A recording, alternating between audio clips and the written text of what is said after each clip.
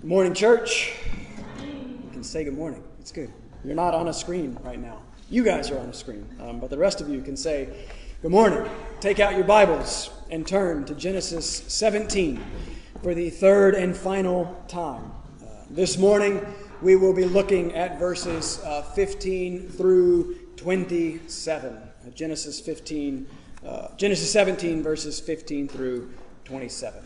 We have now covered covenant, and we have now covered circumcision. God, as the creator, is also then the author and designer of life.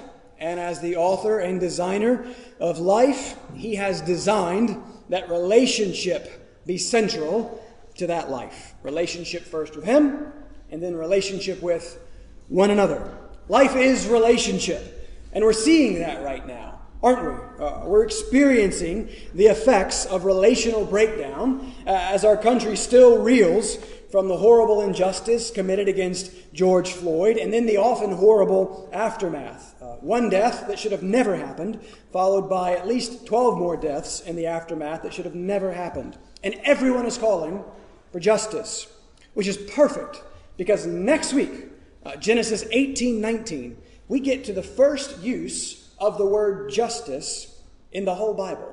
We're actually going to see how central justice is as the condition and heart of the Abrahamic covenant. So we're going to have a chance to step back and look not at social justice, but at biblical justice. We're not going to leave Genesis, but we're going to work from that text to take a look at what the Bible actually says about justice as we seek to make sure that our thinking is shaped by the Word and not by the world.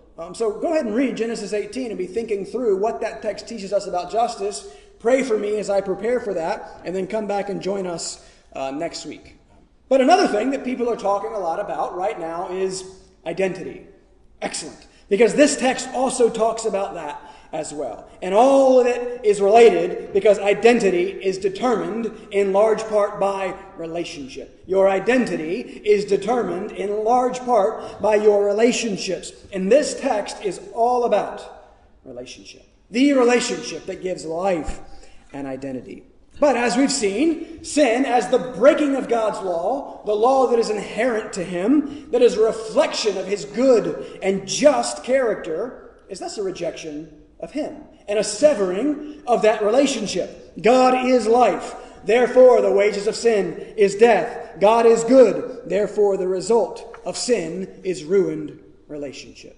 God makes man for a relationship with him. Man breaks that relationship. That's the story of the Bible. God makes, man breaks. God makes, man breaks. And covenant is how God restores the ruptured relationship. Covenant is how a holy God reconciles and reestablishes relationship with sinful man. And Genesis 17 is all about covenant. God is very concerned here to show us and to show you what needs to be done and to affirm again and again and again that he is going to do it. And that's what this chapter is ultimately about. It's about the covenant that God makes with Abraham to begin the process of rescuing his people and restoring them to relationship with him. And last week, we saw that circumcision is an important part of that process. Strange. This is the covenant of circumcision. We saw that circumcision is the sign of the covenant. And it is a graphic sign in two senses of the word. It is clear, it's painful and powerful, but also it's graphic, and it is giving us a picture of what is required for the relationship to be restored. Negatively, it depicts that there must be a cutting. There must be death. Sin must be cut off. The dead heart must be cut out. The flesh availeth nothing. Genesis 16, we've seen whatever is born of man is sin. But then positively, it also depicts that there must be grace. God has created a problem. God must provide the solution. Heart circumcision, a new heart, a new life. Genesis 21, we're going to see that. It is the Spirit who gives that life.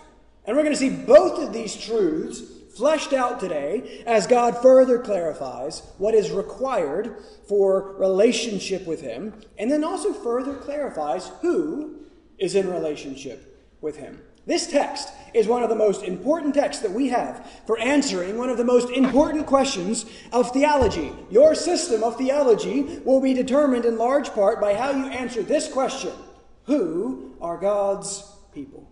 Who are God's people? And then how are those that are God's people, how are they made God's people? And how can you tell? This text is going to help us answer that also important identity question. Identity is everything. Can you identify your identity? From this text, we're going to see that God wants you to know whose are his. And then more importantly, more personally, God wants you to know that you are his. God wants you to know whose are his and that you are his. He wants us to be able to discern who are his people, and then he wants to comfort and assure those who are. He wants you to know. He wants you to know that you know, and more importantly, to know that you are known. So keep in mind the context of our passage. Always ask what comes before and what comes after. Why is this here? Why all these promises? Why is God reconfirming his covenant arrangement? Well, don't forget, we have chapter 16, Abraham's lack of faith, leading to his sin with Hagar, resulting in a son, a seed, Ishmael.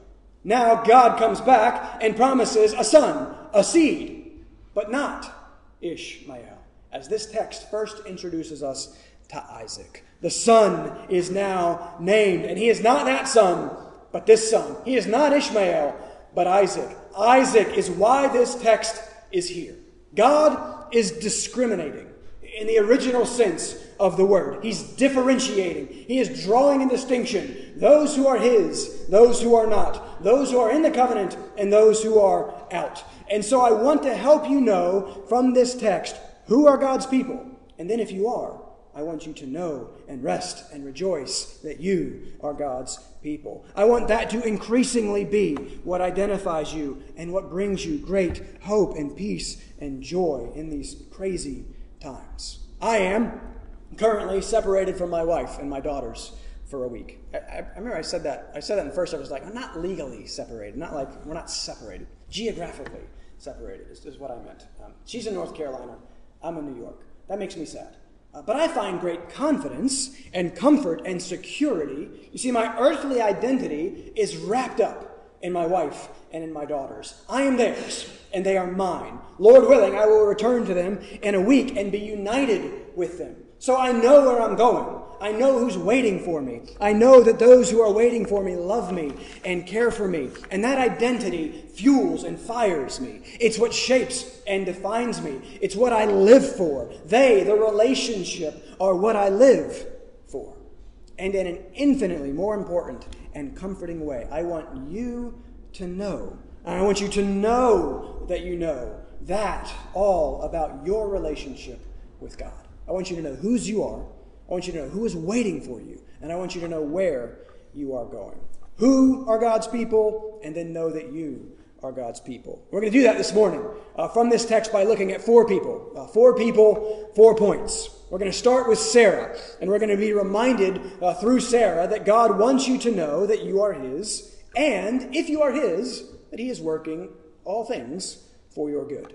Second, we're going to jump to Ishmael, and we're going to see that those of the flesh are not God's people. Ishmael represents the flesh, and those of the flesh are not God's people. Third, we're going to be introduced to Isaac, and we're going to see that it is those of the Spirit who are God's people. And then fourth and finally, we may come back and see that Abraham, and see that God's people then exercise obedient faith. How can you tell who are God's people? They exercise obedient faith in response to God's free grace. So, in and out. Forgive the punny title. It's not usually my style. Ed Moore is the sermon title master, but I've never been out west, and I've always wanted to go see the Grand Canyon and the Yosemite and the Rockies. And when I told Melissa I'd like to go out west and do all the things, she was like, I'd like to go eat at In-N-Out. Right? She wants to eat a burger at In-N-Out because that's her favorite food. So this title is a tribute to my wife, who I miss. But it is the question. This is the difference between in and out. In or out. So, who are you and whose are you? Let's read Genesis 17 as it answers that question for us. We don't have time to read the whole chapter. I would like to, but I'm going to pick up in verse 15, and I'll read for you through the end in verse 27. But you can follow along as I read it for you. Genesis 17, starting in verse 15. Pay attention, because this is what the Word wants to say to you today. And God said to Abraham, "As for Sarai, your wife, you shall not call her name Sarai, but Sarah shall be her name. I will bless her, and moreover, I will give you a son by her. I will bless her, and she shall become nations. Kings of peoples shall come from her." Then Abraham fell on his face and laughed and said to himself, "Shall a child be born to a man who is 100 years old? Shall Sarah, who is 90 years old, bear a child?" And Abraham said to God, "Oh, that Ishmael might live before you." God said, "No, but Sarah, your wife, shall bear you a son, and you shall call his name Isaac. I will establish my covenant with him as an everlasting covenant for his offspring after him. As for Ishmael, I have heard you. Behold, I have blessed him, and will make him fruitful, and multiply him greatly. He shall father 12 princes, and I will make him into a great nation. But I will establish my covenant with Isaac, whom Sarah shall bear to you at this time next year." When he had finished talking with him, God went up from Abraham. Then Abraham took Ishmael his son, and all those born in his house, or bought with his money, every male among the men of Abraham's house, and he circumcised the flesh of their foreskins that very day, as God had said to him. Abraham was 99 years old when he was circumcised in the flesh of his foreskin, and Ishmael his son was 13 years old when he was circumcised in the flesh of his foreskin. That very day, Abraham and his son Ishmael were circumcised, and all the men of his house, those born in the house and those bought with money from a foreigner, were circumcised with him. If you would, let's pause. Let's go to the Lord first in a word of prayer before we continue. Let's pray. Father, we thank you that you are gracious and kind. We thank you that you are wise and that you are good. We thank you that you are the God who speaks, and you speak to us through your word. Father, you have ordained that this would be the word that we hear today. And so I ask and pray that you would help me, Father, to preach your word, to preach the truth in accordance with your word. I pray that I would be set aside and that your word would be clear. I pray that your word would confront us in our sin. I pray that your word would comfort us in our hurt and in our confusion. I pray that your word would give us great joy and hope and love for your Son, Jesus Christ, whom this text is ultimately about. So, Father, help me now. Please help the preaching of your word. Please help the hearing of your word. I pray that you would shape our hearts and our minds in accordance with your word. And we ask and we pray this in the name of your Son, Jesus Christ. Amen. All right, so let's start with Sarah. Through Sarah, we're going to see that God wants his people, he wants you to know that you are his. And that if you are his, he is working for your good. Remember last week, we saw the subject of our text start to shift in verse 9. God has been reaffirming all his grand and glorious promises to Abraham. He's been reminding and reassuring him of what God was going to do for him. These are guarantees. These are promises. And God's promises, as Spurgeon says, are like checks. You can take them to the bank. And so we must give priority to the promises of God in our thinking. They must be where we start. They are our foundation, our assurance. That's what he is going to do, and he will do it. So rest in those promises. But in verse 9, we saw the focus shift to Abraham and to his role and responsibility in the covenant. And we looked at the conditions or the obligations of the covenant. And none of that negates what I just said. Remember, covenant is about relationship. Hear covenant, think relationship. Relationship always involves two parties. Covenant involves two parties. So in verse 9, we saw God say, "As for you." Here's Abraham's role. And next week, we're going to see God specifically define Abraham's role and condition in the covenant in accordance with justice. It's going to be really, really interesting to look at what God is saying there. So I'm excited about that. And so in verse 9, we saw God say, "As for you, Abraham," well, then we looked at circumcision. which we saw that was simply a sign and a summary of all of the covenant obligations. Walking before the Lord, being blameless, doing justice, and being righteous. That's next week. But look at verse 15. Notice the similar wording in verse 15. We're now shifting from Abraham to Sarai. As for Sarai, your wife, but notice that it's not what we would expect in light of verse 9. The focus is not on Sarai's obligations to God, but once again on God's promises to Sarai. And the first thing that he says is, as for Sarai, you shall not call her name Sarai, but Sarah shall be her name. Now, I'm not entirely sure on all this, but I have a hard time buying how most people interpret this verse. We know that in Hebrew, Sarah means princess. We're not entirely sure what Sarai means. It's not Hebrew. Most people argue that Sarai probably means, wait for it, princess. So, God is saying, as for princess, you shall not call her name princess, but princess shall be her name. I mean, it's possible, I guess. He could just be slightly changing the form to some way emphasize that she's now his, or I don't know. I'm not positive. But remember who these people were. Remember who Abraham's family were. They were pagans. They were from around Babylon. They did not know God. They did not worship God. But in the language that would have been spoken in their area of origin, Akkadian, Sarai is probably the name for the consort of the moon god that they would have worshipped. So it's possible that she has a pagan name that associates her with a false god, and now the one true God, Yahweh, comes in and renames her, signifying that he has taken her from that to this, from out to in, from named for a pagan goddess, known basically only for sleeping with the moon god Sin, to the princess of the one true God. I mean, that sounds a little bit better to me. I'm not positive. That sounds like an entire identity change. And the name change is a sign of that. We talk in this chapter about circumcision as the sign. And it is, but there are actually 3 signs in this chapter. Circumcision, Abraham's name change, and Sarah's name change. God is marking out his people. He is claiming them. His naming is claiming. But in claiming them, he is also then blessing them. God wants Sarah to know that she is his. He wants there to be no way for her to misunderstand or to miss who she is. And he wants her to know that he is working for her good. Look at verse 16. God says, I will bless her. And moreover, I will give you a son by her. I will bless her, and she shall become nations. Kings of peoples shall come from her. Well, so keep in mind chapter 16.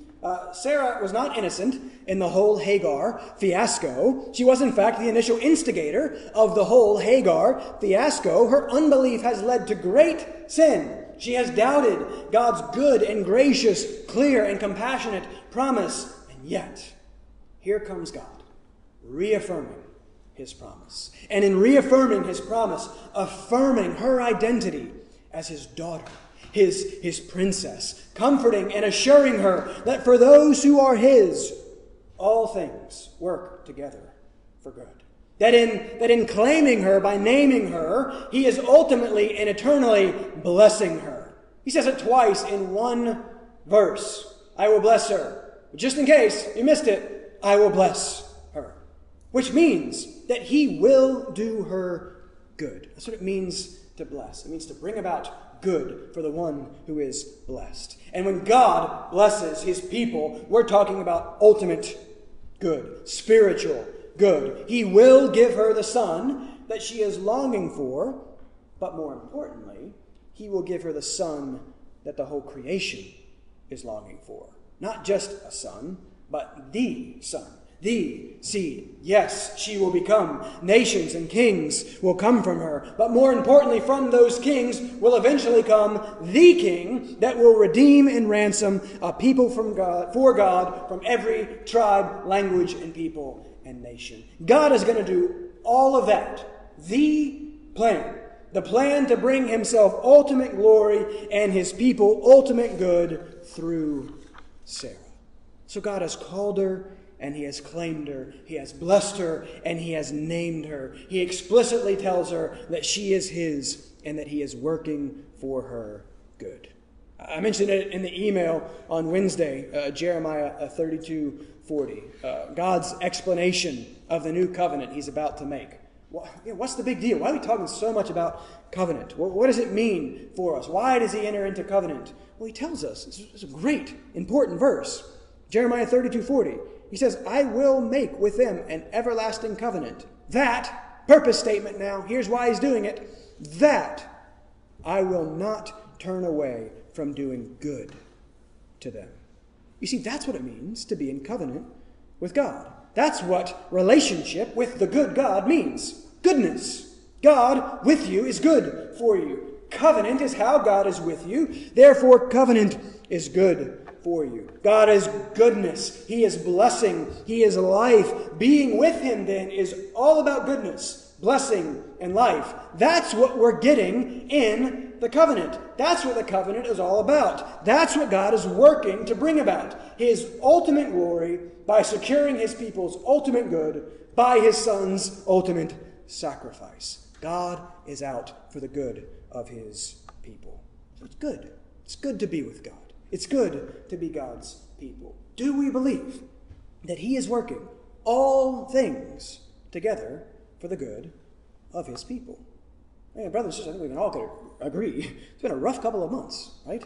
And then another rough couple of weeks on top of those rough couple of months. And it's just so easy for us to get caught up completely and consumed by all the chaotic circumstances. And we hear so much input. Remember Psalm 1, the very first psalm, talks about input being the most important thing. Where is your mind set?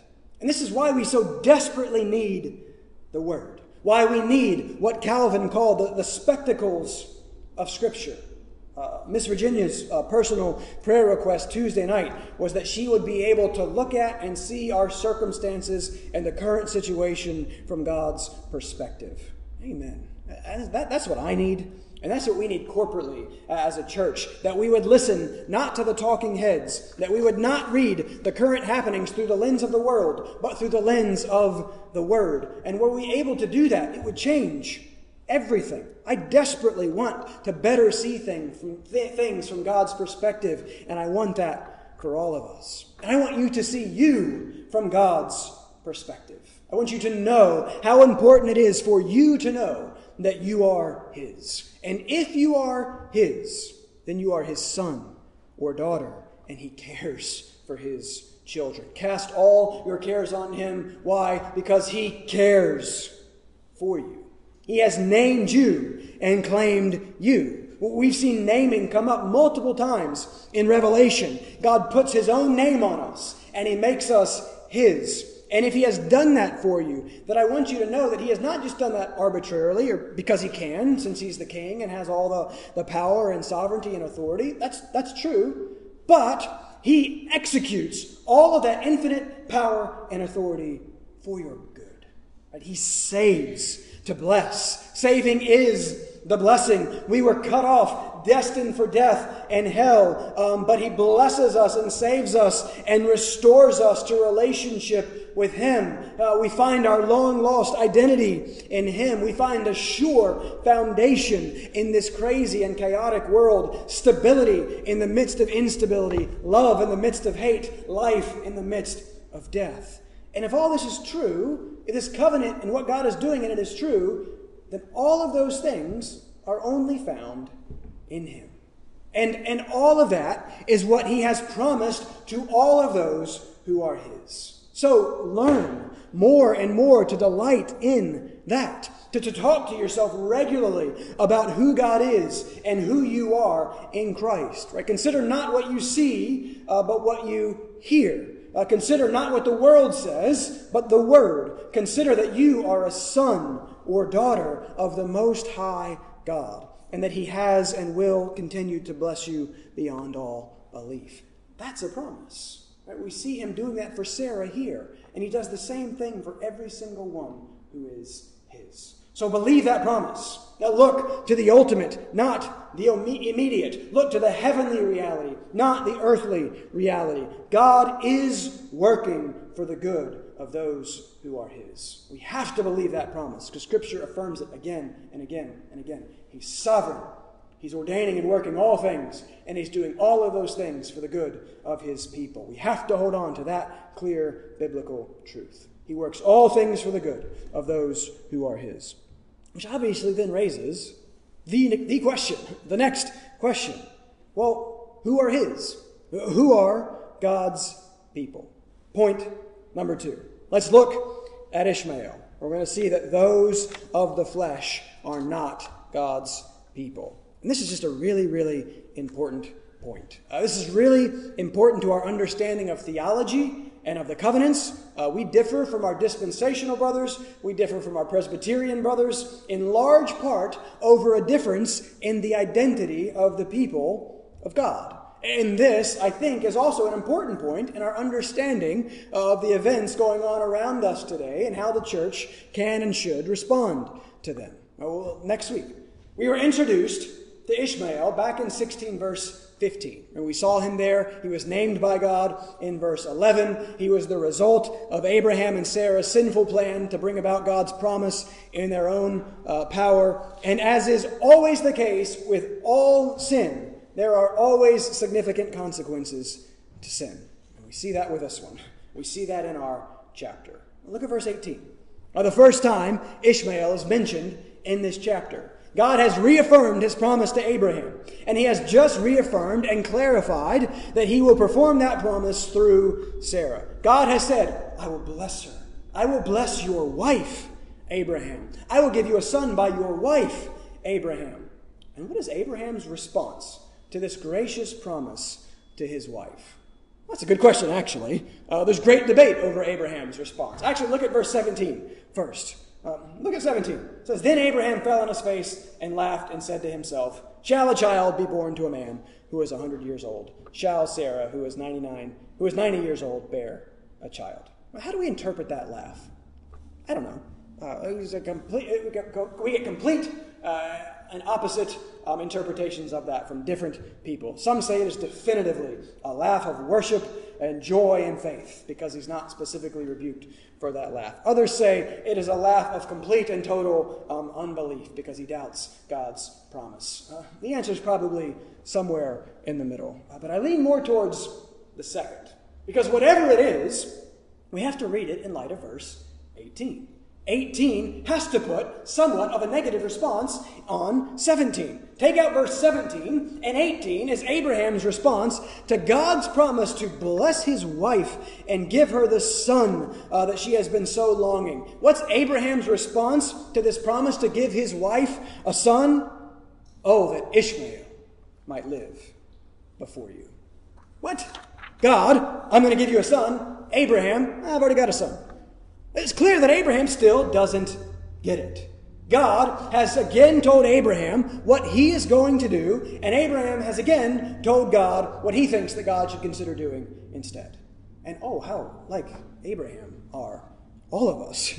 God is persistently gracious. Abraham and we are persistently grumbling. God has made what he is going to do clear. Abraham insists that he should consider doing something else. God has been clear, and he will be clear again.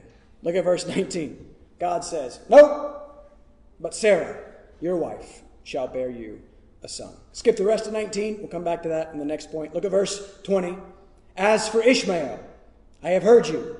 Behold, I have blessed him, and will make him fruitful and multiply him greatly. He shall father 12 princes, and I will make him into a great nation. But I will establish my covenant with Isaac. All right, first, an object lesson and my own need to practice what I preach. I said a few weeks ago, you've all forgotten this, so I shouldn't even bring it up. But I said a few weeks ago, looking at chapter 16, verses 11 and 12, that it sure didn't seem like what God was doing there, what he was telling Hagar about Ishmael, was a blessing at all. Well, as I say to you often, but failed to do, context. I should have kept reading, because we just heard God himself say in chapter 17, verse 20, that he has blessed Ishmael. Whoops. So I was wrong. But the question is, what kind of blessing is this? God says he will be fruitful and multiply, and he will be made into a great nation. And so we have to read that. But we also have to read that in light of what he has already said in chapter 16, verse 12. That includes that Ishmael's hand will be against everyone, and everyone's hand against him, and that he shall dwell over against all his kingdom, all his kinsmen. So in the context of that blessing, we have against, and lots of conflict. So it is a blessing, but it is also a different kind of blessing. Regardless of all the particulars, and we could argue about them all morning, what is clear is that this is a blessing distinct from the blessing that Isaac will receive. Abraham says, hey, what about Ishmael? God says, no, I will establish my covenant with Isaac. Says it in verse 19. Oh, and just in case you're slow to get it, Abraham, which, by the way, you are, again, verse 21, I will establish my covenant with Isaac. Meaning, also then, that I will not establish my covenant with Ishmael. So whatever the blessing that Ishmael is receiving, it is not the covenant blessing. Which is what? Remember, what is the covenant blessing? It's God himself. I am your shield, your very great reward, Abraham. Remember, the blessing is relationship. I will be your God and you will be my people. The reward is relationship with God himself. The promise of the covenant is the one through whom God is going to restore the relationship by dealing with our sin problem.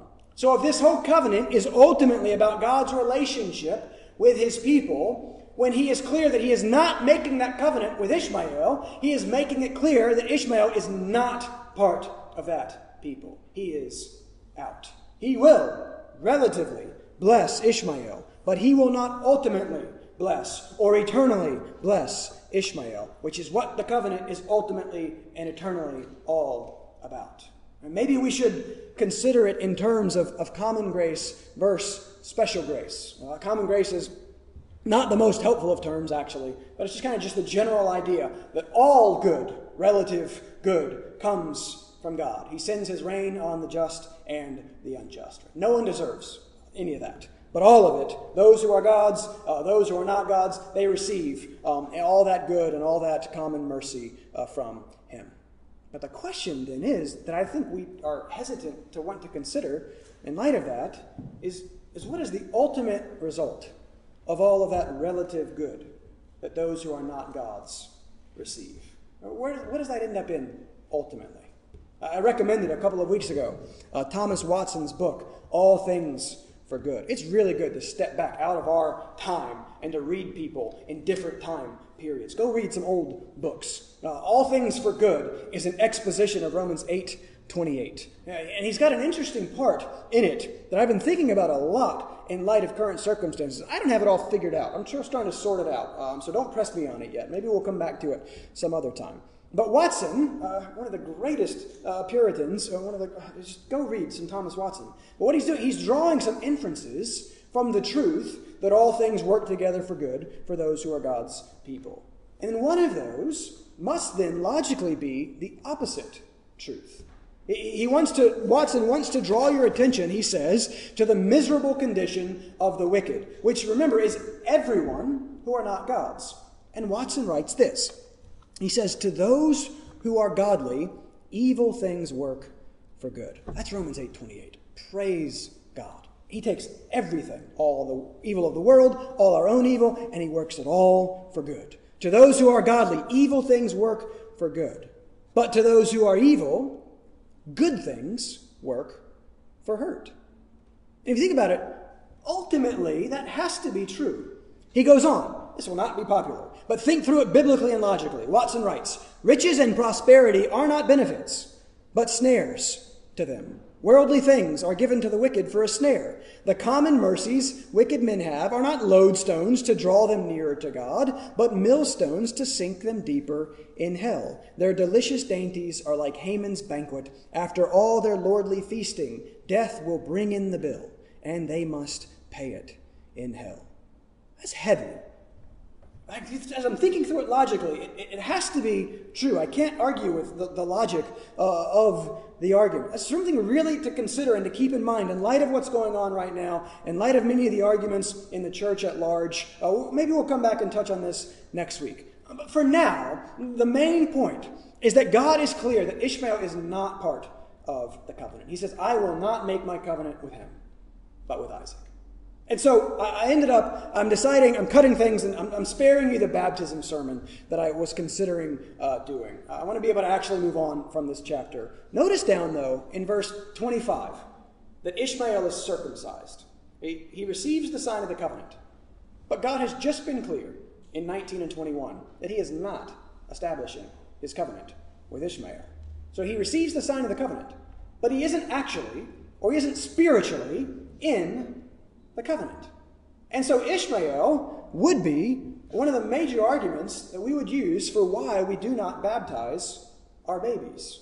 Plus the fact, and here's where the divide ultimately results, is our Presbyterian brothers, who I love and I'm very thankful for, would argue that this is the covenant of grace. Right? They're going to say that all the covenants are just different administrations of the one covenant of grace. So Abrahamic covenant, same as the new covenant, all different covenants, different aspects of the covenant of grace. And since sign of the covenant is given to infants in the Abrahamic covenant, and since it's the same as the covenant of grace, therefore we should give the sign of the new covenant baptism to infants in the covenant of grace. That's summarizing kind of the Presbyterian argument. We would disagree and say, no, this is a different covenant.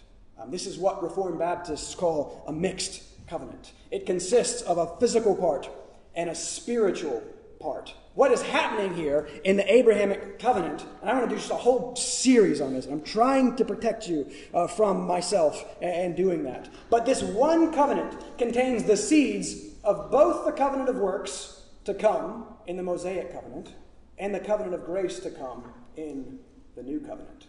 Remember, covenant of works, God says you have to be righteous to be in a relationship with me. None is righteous. No, not one.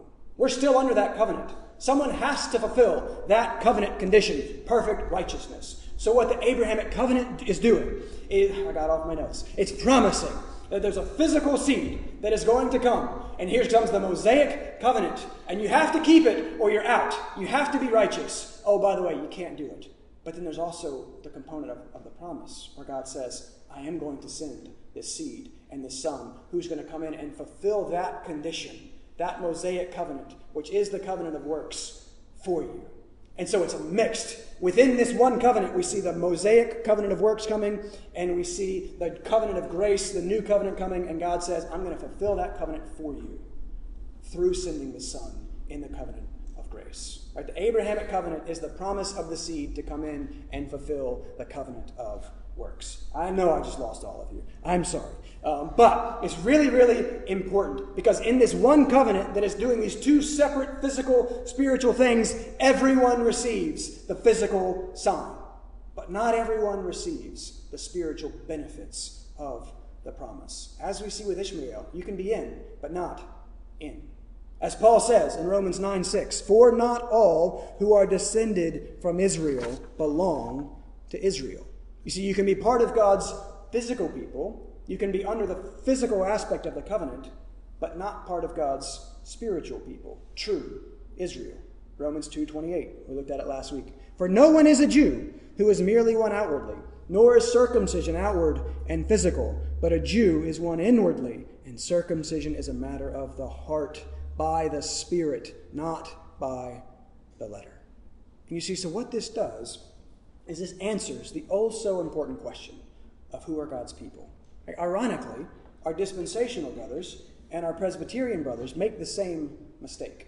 The dispensationalists say the physical nation of Israel are the people of God, where Paul has just said it's not outward or physical. Not all of physical Israel belong to spiritual Israel.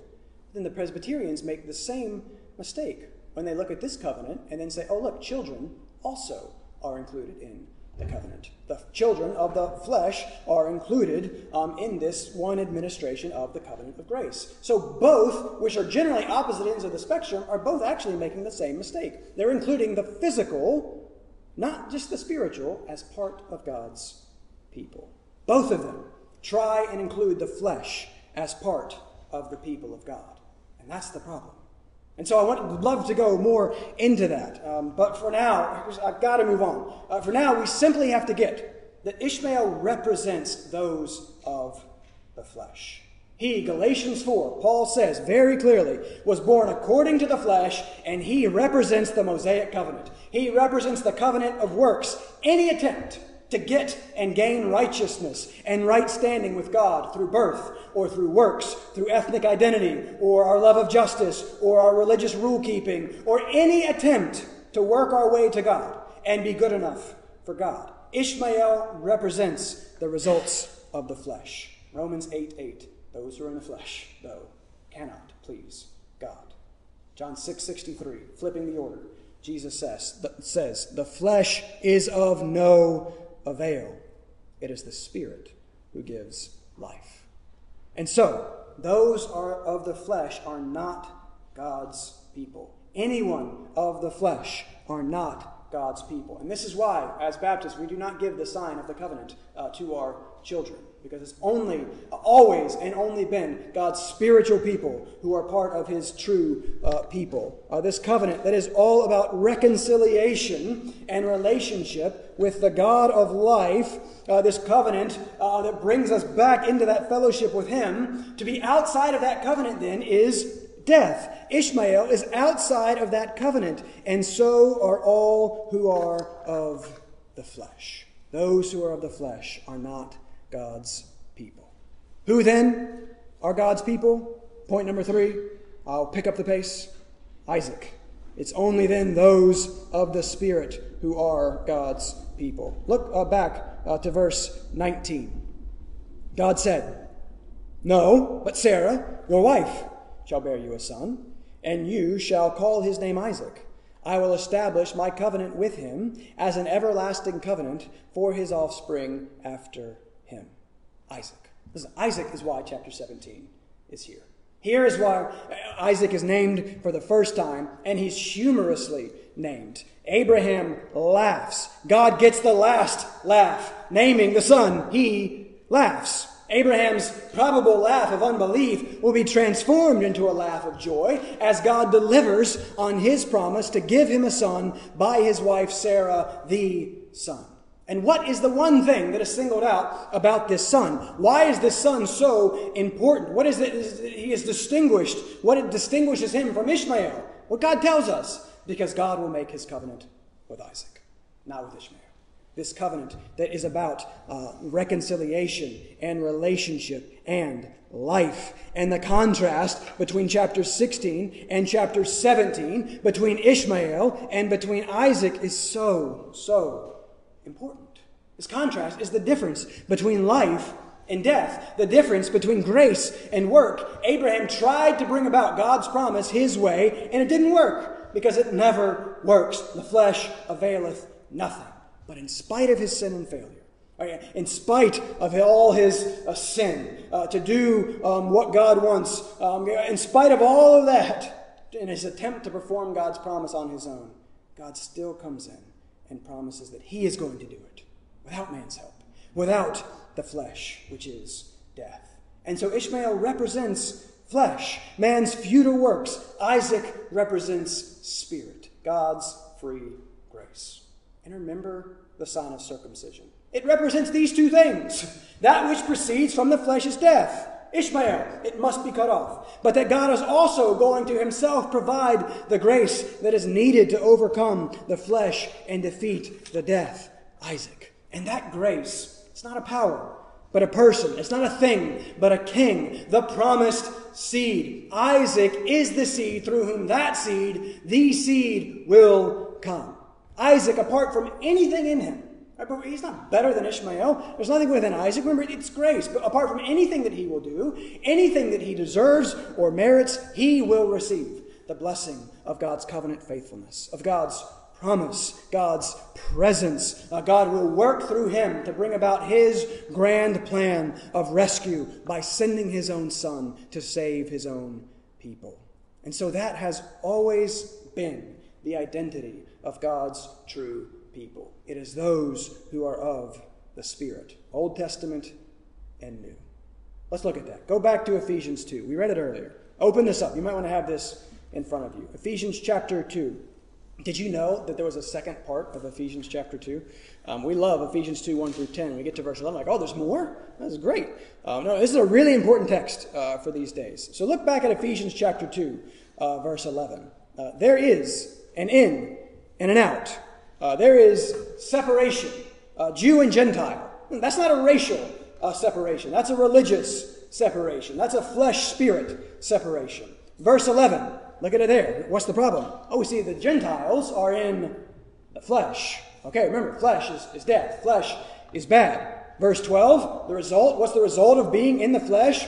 Separated from Christ. Alienated from the commonwealth of Israel. True Israel. And strangers to the covenant of promise. Having no hope and without God in the world. Listen, that's everyone.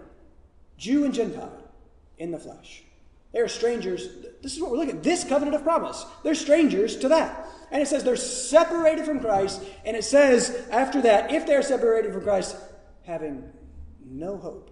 So there's no hope in the flesh. There is no hope in this world. But, verse 13, but now, in Christ Jesus, you who once were far off have been brought near.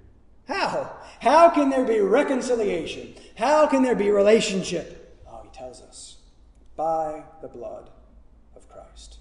That's what's promised from the very beginning in Genesis 3:15. Remember, he will bruise your heel, or you will bruise his heel. That's what circumcision ultimately symbolizes. The wages of sin is death. Sin that separates us from the God of life. Something has to be done about that sin. There has to be death. There has to be blood. And that's what God has been promising from the very beginning. And that's still ultimately what he's promising to do in Genesis 17. To send this seed through Isaac, who would do all this and who would redeem his people by his blood. Blood for blood. He dies so that I can live. The result, verse 14, for he himself is our peace. He's not ultimately talking about vertical peace. That's first. That's the foundational peace. Peace with God, but he's talking about that then leads to our peace with others, who has made us both one and has broken down, oh, I love this. What he's done? He's broken down how? In the flesh. There's so much here. You guys don't need to be anywhere, do you? We can just keep going. Our flesh availeth nothing. His flesh availeth everything. He did this in his flesh. And what did he do in this flesh? Verse 15. He abolishes the law of commandments and ordinances. In other words, he kept the law. He fulfilled the law for us. Remember, covenant of works. You have to be righteous to be in relationship with me. You're not righteous. So God promises one who is going to come and be righteous for us in our place. That's what Jesus does. He fulfills the law for us by keeping it for us. Grace. 16. That he might reconcile us both to God in one body through the cross. So you see, it's only by the blood and it's only by the cross that there can be peace. It is only the gospel that offers reconciliation vertically with God, which then flows horizontally to others. Therefore, verse 18, we are no longer strangers and aliens. That's out. Strangers and aliens. But fellow citizens with the saints and members of the household of God. You see that? That's in, not out, but in. That's in. And look at the language he uses. Household. It's family, part of the household of God, with God, the God who is blessing and life. And that is only possible by that bloody cross promised us here in Genesis 17. The covenants are all ultimately about Jesus. They are all progressively pointing forward to the covenant, the new covenant, the covenant of grace, which he says is bought with his blood. And that's the only way in. And so look down at verse 22. How does this all happen? He says, in him you also are being built together into a dwelling place for God by the Spirit. See, flesh is death. Spirit is life. It is only those who are of the Spirit that are God's people. Only those who receive the benefit of the work of Christ by grace through faith. We all know the verse that just came a few verses earlier, 2:8. For by grace you have been saved through faith, and this is not your own doing, but it is the gift of God. Ishmael represents any attempts at your own doing. The flesh, out. Isaac represents grace through faith. The Spirit, in. God's true people have always and only been believers, those, Jew and Gentile, born again by grace through faith in the Christ that is promised in this very covenant. So, are you of the flesh or of the Spirit? Are you in the family of the household of God, or still a stranger to the promises, without hope and without God? How can you tell? I'm not going to tell you. We're running short on time. Sermon prep tip. Don't work on sermons in the car. But let me just mention point number 4. Let's look at it really, really quick, and then I'll be done. Point number 4, Abraham. Here's how you can tell. Here's how the Spirit responds to God's grace. God's people exercise obedient faith. It's that simple. Verses 22 through 27, we don't need to go through them all. It's just pretty quick, and matter of fact, we see that Abraham obeys. God says, be circumcised, you and everyone. And immediately, Abraham and everyone are immediately circumcised. This would have been hundreds of men. This would have been an awful, bloody, graphic scene. I'm just asking you guys to join the church and get wet. Look at what he asked Abraham to do. So Abraham, in beautiful contrast to chapter 16, obeys. And his obedience is an expression of his faith. Faith always demonstrates itself in obedience. God's people, people of the Spirit, people in whom God has graciously given new hearts, they love and trust their God of grace. And then they love and long to obey their good God of grace. Guys, covenant changes you. When God enters into covenant relationship with you, it transforms you. It changes everything. Many of us want the blessings and the benefits without the changes and conditions. But you simply do not know God if He has not changed your life. I'm very thankful that none of you knew me 12 years ago, right before I met and have known Melissa for 12 years. Right, so just being in a relationship with my wife for 12 years has absolutely transformed me. You cannot be in a close, intimate, personal relationship with someone who is better than you and then be made more and more like them. You cannot come into relationship with this God who is perfectly good and not become more and more like Him. There's a family likeness that we grow into. If you have the Spirit, you will become like the Spirit. If you know and are known by God, you will become like God. Abraham believed God. 15:6. Abraham had faith. Do you believe? Abraham obeyed God. 17:23. Is your faith now then demonstrating itself in increasing obedience and increasing Christ-likeness? It is only a work of the Spirit. We receive it only through faith, but it then shows itself. Those are God's people. Those who are God's people are those of the Spirit, and as a result of His grace, they then exercise obedient faith. So, what do we do with this? Let's finish. How do we apply this? First, we have to love those who are in the family, because they are family. We all know there's something special about family. It has a special bond. I miss my family. Notice that Scripture, we just saw it in Ephesians 2, Scripture talks about the church as family. And it is like that, even more like that. It is our identity. It is our people. We look out for our people. We live for our people. We work for our people. We provide for our people. Church loves the church. The people of God love the people of God. But second, then, we must also love those who are out, longing to bring them in to the family. Because we know what it means to be outside of this family. We know what it means to be out of God's family. Nothing but death and despair eternally. That means that we love them and we look out for them. Hey, that means also that we do justice Micah 6:8. That's next week.